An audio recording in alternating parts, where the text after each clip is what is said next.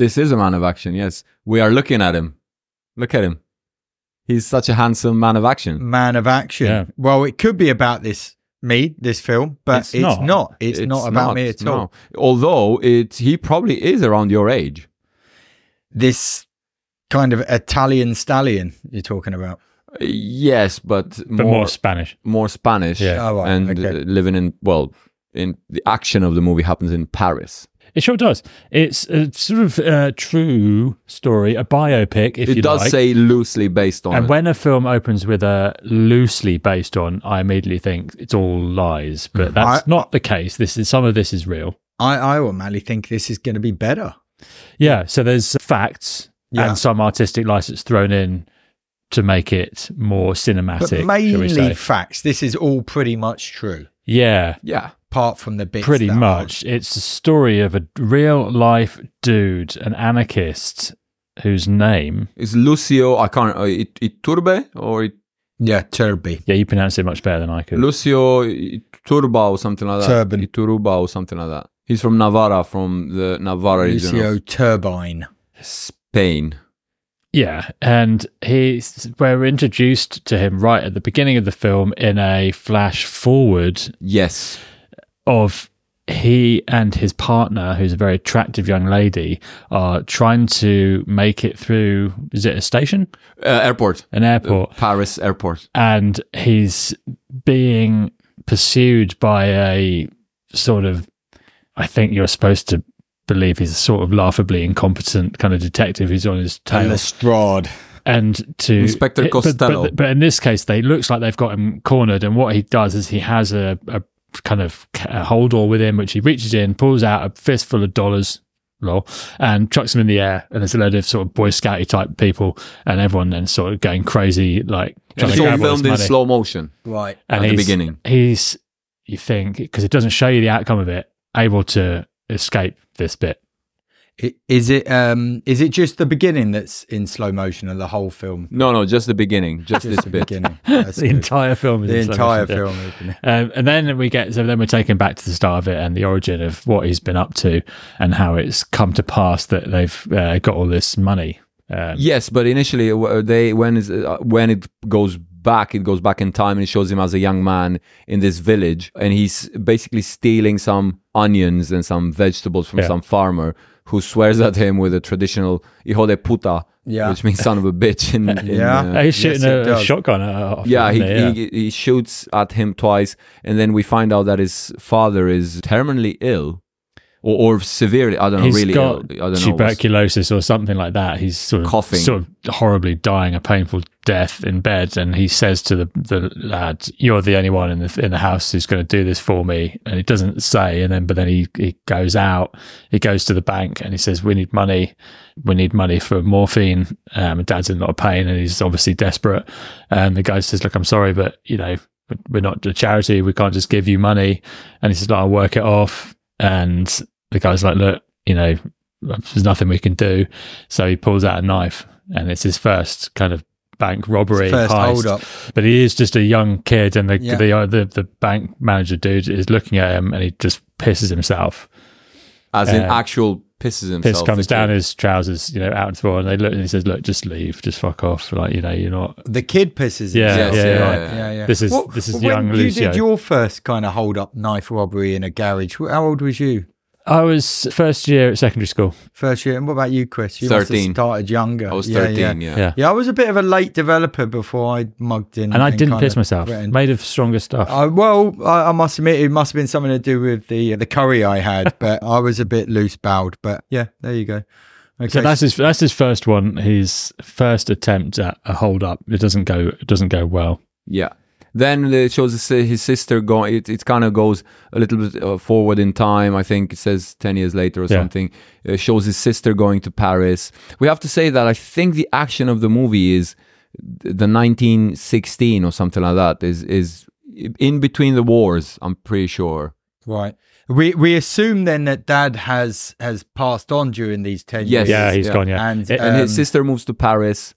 And the French, in Spain, there's a civil war going, and there's all sorts of political unrest. Franco. And people don't know what is what and who is who. and she goes to Paris to work as a maid, I think, or something like that. And he needs to go fulfill his military service. That's right. And she says to him, you go and do your military service, and when you get out, when you finish, you come and see me, and we'll have a life in Paris. We'll do something. And then fast forward, he ends up in Paris, but he's deserted. Yeah, he's kind of got nothing going for him in Paris, but he does stumble upon. He's got all these ideals. He's kind of he's not radicalized or anything, but he doesn't like the setup in Spain, and like that first instance of him trying to rob a bank, motivated to help someone, motivated to help his father, and so he stumbles across all these protests that are going on in France, student protests, and he sees these other people, disenfranchised people who are also unhappy about what's going on. Loads of pamphlets being passed around, and all these ideas about taking power back and all this. Yeah, because you think with that kind of experience where the man has stiffed him really in order to help his dad 10 years before, and how that kind of manifests itself in his mind. Does he keep that same? Well, he had a problem with authority since he said, I don't like to be told what to do. Yeah. He clearly states that that's one thing I don't like. And he ends up meeting these Spanish expats in Paris. He starts working with them on building sites, and he makes them look bad because he works really hard. And they're like, listen, mate, you need to slow down. You don't need to. I know the feeling. You don't need to show who's the man. We slow down. You all know the rules. I get that. They're quite threatening about it, aren't they? Yeah, and he's like, no, don't tell me what to do. I'll do what I like. And then the guy's like, okay, well, what's your ideal? What's your political view? He's like, well, I think I'm a communist. And then they go through the history lesson with Lenin and this and that. What do you like? And then it ends up that they said, well, you're not a communist. With these beliefs that you have, you're an anarchist. Right. And that's the first time he kind of... Yeah, so he meets the students as well. One of them. Yes. Who is very pretty. Very pretty. Yeah. And they start a romance, but she also has these ideals, albeit he's a little bit conflicted at first because she's from a kind of wealthier background. Yeah. And so he sort of raises the question, well, what does your old man... What does your father think about all this stuff? Because she's protesting, but it's like, it's like common people, you could go back to your big house or whatever if you didn't like it. Yeah, she's like, he wishes the police would hit me harder or something like that. So he falls in with this guy, and this is where he starts to become more not militant, but he does a bank robbery, like a proper out and out bank robbery with this guy, where he convinces him that this is the way to go. Yeah. What we need to do is take down the system. The system is corrupt. The system is set up to make people fail. So we're going to rob the bank, and basically they portray themselves as like Robin Hood kind of figures.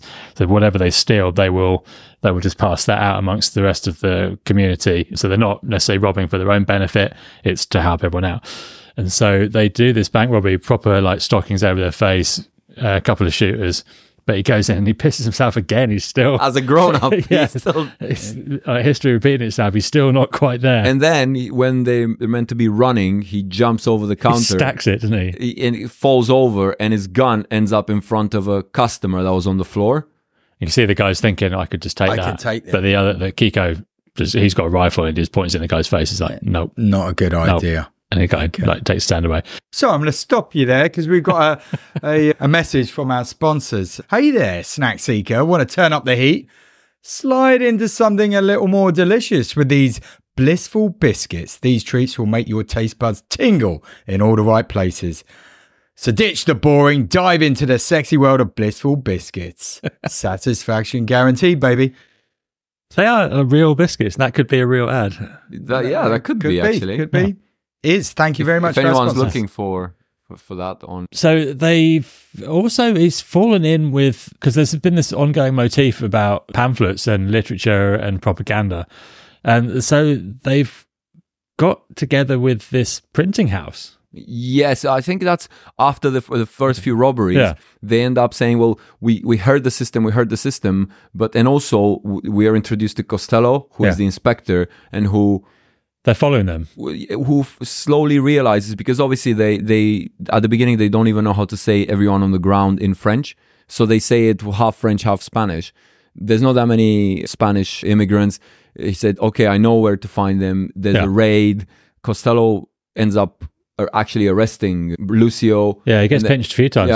He does get arrested. There's no proof against him, and he's like, I know you've done it.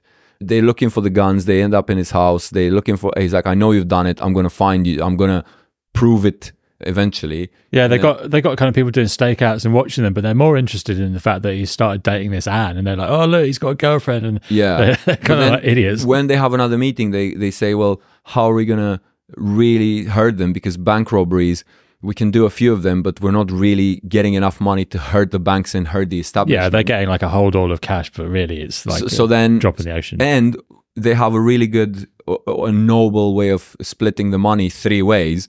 One for the anarchist groups in the region, one for the families of anarchists in prison, and the third. So it's 3 ways. The last third is for them and their expenses. Nice. Okay. So they're kind of like Robin Hood, but not only they want to be Robin Hood, they keep the money, they actually give the money back. So they're also being protected. But they're good. Somebody supporting the anarchists. You don't hear that enough. No, they're underfunded quite a lot. Underfunded group. So, but like you say, they're getting a small bounty every time. It's not enough. What, like the chocolate bounty? Yeah, like when you get them in 2, they're only getting half the pack. Wow. Yeah, not enough. So they come up with this plan via the printing press that they're going to become forgers, basically, and start printing, using it to not just print leaflets but cash. Yes. And so they go and recruit this what's his face geezer, who's someone's dad, wasn't he? No, it was his brother-in-law. That's right, his brother-in-law, who no, the mustache man. I can't remember his name. Max. No, he's like incredibly skilled forger, and so you kind of see how it would work. They wear some, they do the screen printing of it, and then they engrave it into plates, and then they are they got a license pretty much to print fucking carbon money. copies of dollars. They do it first, $100 as well, like and proper the only problem with them is they look fucking brand new. So could they take one to the bank and say, "Oh, can you change this for francs?" And the woman's like, "Fucking hell, this is new." And they're like, we're on a honeymoon. And they give it some spiel, and she gets taken in by the story and cashes it out, and they're like, "Fuck, it works." So they just start putting all this fake cash out into the system, and then they go from cash, where the real success is from travelers' checks. Yes, well, that's where he goes to prison first, because he gets done for the cash. Yeah. Meanwhile, he has this great plan. He ends up. It's not necessarily very much action, but within this kind of bit, he ends up meeting Fidel Castro. And he wants to destabilize the American system and the American banks, which he sees as the evil. That's the big prize, isn't it? Yeah, it's Citibank that he goes after. Where did he meet him? On a roof? No, in a toilet at the airport in Paris. Right. Okay. Because Castro was going to Russia and he was on his way via Paris, and he tries to say to him, we're going to make all these fake dollars. If we inundate the market with fake dollars, we're going to destabilize the Americans. And Castro says, you can't kill a bear with an ant. Yeah. And that's and he takes the $100 bill. Castro, he actually takes it and puts it in his pocket, and he goes, and then those little army ants, though, haven't you? And then he gets arrested, and they actually find the dollar bills on him, and he goes to prison. Meanwhile, everyone else is released on bail, and then he spends a little bit of time in prison. Yeah, not long, not a lot, but then he goes out again, and then he starts working. And someone gives him instead of payment, as in cash, he gets traveler's checks. And he's like, the guy tells him, these are as good as cash. You can just take them in and cash them. And you can spend them at the shop, or you can go to the bank and cash them. So his little mind is going over. He started going, but he's clever when he goes to the supermarket to pay. He has 10 francs or something, and the shopping is 20. And he's got that traveler's check, but he holds it so the cashier can see it. Not for him to say, can I actually pay with this? For her to grab it. And she's like, oh, you can pay with this. And she takes it and gives him a lot of money as change. And then you can see the light bulb going in his head. Okay. So it's specifically Citibank that he goes after.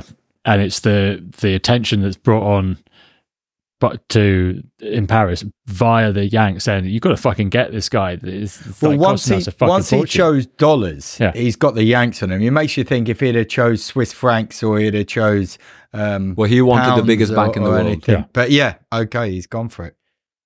Why not? And the Americans end up sending one of their execs in Paris. Yeah. Because what they did was they would fake one check with one serial number, but they would go to, because they have an anarchist group, that he would send 100 people to cash these travelers checks, but all of them at 12 o'clock. So they can't check at the same time the same check. Very so they organised for anarchists. Very good, yes. It is a big network of people that they've got. And what's been happening is we've seen him as a bit of a, like, numpty at first, like he pisses himself. We've seen him piss himself twice. Yeah. When he meets Anne, he's not particularly confident with women. He doesn't really know how to, approach the conversation with her, or like, he's obviously into her, but she hones in on that straight away, dances with him and shows him where to put his hands. So, and as the film progresses and he gets more and more successful in his criminal enterprise, it has an effect. That all starts to crumble as he becomes more into his anarchist, the crime, or the crime side of it. It has the cost of his relationship. He's always at night, and they have a daughter. Yeah. There you go. Yeah, that'll change things. Yeah, but this is another thing, that when the American exec comes to Paris, and the police officer, Inspector Costello, is like, this is the guy, this is the brain of this operation. He's a bricklayer that carries brick in a wheelbarrow, and the guy's like, this guy, we've been watching this guy for a week. We're just here watching a builder. What are we doing? This guy can't be the brain. He's like, trust me, I know, I've been on him, and he's the head of the network and all that. And then slowly they kind of zone in on him. He's always followed. He's always under surveillance. And then his missus gets the chance to go to Bolivia. And she's a nurse or a doctor or something like that. A nurse, I think. Something like that. And she gets offered to go to Bolivia to start a new life and to make a difference for people. And everyone around him kind of starts going, this anarchy movement is all well and noble, but it won't help anyone if we all go to prison. Yeah. Well, he does eventually go back, doesn't he? He's captured. He's just constantly under surveillance. Is it when we flash forward to the airport? Yes. That's where he gets caught, at the airport. So we've seen it at the very start when it went into slow motion, and what happens is, when they throw the dollars and all the counterfeit up in the air, and it creates a bedlam for them to try and escape, they swap clothes and they see Anne and they try and stop her, and they're like, fuck, that's not him. And then someone sees him, he's at the phone, but he's got her coat on and like hat, and eventually he gets lifted outside the airport, and he's in prison again, and he's captured, and he says to her, I think there's a phone call, and he says, like, I'll make it right. And effectively, he's basically got them over a barrel, because they still don't know how he's doing it. Yeah. And so he's able to broker like an unbelievable deal with them, whereby he give them the plates? Well, no, initially, they set him up with a fake American agent to buy all the travelers' checks for $1 million. But in the end, the guy's undercover. He ends up in prison. After all this plan that he has this elaborate plan. On Saturday midday, he was meant to go to Bolivia with his family. He had a flight ticket in his pocket. He gets busted. The guy turns out to be an undercover policeman. And then he comes up with this plan that in order for him to give them back he basically makes a deal with the guy from Citibank to say, I'll give you all the travelers' checks in existence. I'll give you all the plates. I'll give you my word that nothing will ever happen and you'll never have this problem again. I think is it $800,000 or $200,000? $200,000. Never mind not going to jail. He's in a position to start getting money off. Well, that's what the threat is, because before he did all the swap, he didn't trust entirely the undercover police guy, and he made people fly to Mexico City. Everywhere where there was an anarchist, he sent travelers checks. And the Citibank head people called the guy and said, now they're appearing in Mexico City, the fake one. So soon enough, they're going to be all over the world. You need to contain this. Right. Yeah. So it was... So the deal he's able to make is to effectively say, I'll just get them to stop doing it. If you don't let me out, it's just going to... it's going to gonna- spiral you have out. to drop of the control. charges. So and he's give let me out. money. He's let out, and he's still got a load of fucking money, which he's able to distribute around the rest of the guys. It's absolutely mental. Yeah. And is that it? Closed film? He's got He ends away up with going it? to Bolivia. He goes to see her. It's left that they're separated, but they're still good friends. She started a new life. Yeah. And he's going to carry on his sort of anarchy type things and trying to stay out of prison. And then you're given some text at the end about some factoids about what actually happened in a still photo of him as a proper old man. I think he died in 2020, maybe. something like that. Yeah, Right, not so long okay. ago. And they reckon he forged 20 million worth of traveller's checks. And this was in between 1940 and 1980, so it's a lot of wedge. He's going Yeah. for a few years. Yeah. Okay, I've not heard of that, but I mean, it does seem kind of obvious, doesn't it? To fake travelers checks rather than go through the hassle of Especially of doing money. in that time when there's no Computer checks. Yeah, and all you don't that. need I mean, ID, most you of don't it need was anything. just It's just as on good as cash. luck and Yeah. trust and things. Yeah. It's called A Man of Action, the Yeah. movie. There's not a huge amount of action. Yeah, the action itself is not what you would associate with a Hollywood movie. Let's say I would say I enjoyed it, but it wasn't a great movie. Yeah, Was I think there- I'm loath to say it because it feels like we say it every week, but it's too long. It's Yeah. too long. Yeah. I mean, maybe that suffers because it's a foreign language movie, and so maybe they feel longer. But it was 2 hours, I think. yeah, though, it's no? 2 hours. Yeah, Both the it's- movies are super 2 hours. It did feel like it was overlong. Visually, stylistically, it's like satisfactory. It's almost like a throwback, though. Yeah. In terms of the way it's filmed, the way the makeup is, the way that it looks. Obviously, it's filmed. It's filmed in the 40s, so the cars look, like everything proper. looks the part. It looks quite cool, but it's also a throwback in the way it's filmed because it looks like it would be a film made in the 80s, Right. Okay. but with the throwback to the 40s, Yeah. if that makes sense. So it was black and white done with a rolling No. film. No. Yeah, it's kind of Robin Hood story then. So he's getting money, he's giving it out to these anarchists. Did it follow up on? Not really. You his don't kind get to of meet a huge amount of the social- network of other people. Really, it's trying to give you that Robin Hood vibe. The personal cost of what he's trying to achieve compared to the wider scale sort of chaos that he inflicts on the banking. But ultimately, it's does he achieve that much? Probably irritates a lot of banks. But Yeah. that's about it. It's also the morale for me was because I watched it with Kira and she's like, so what?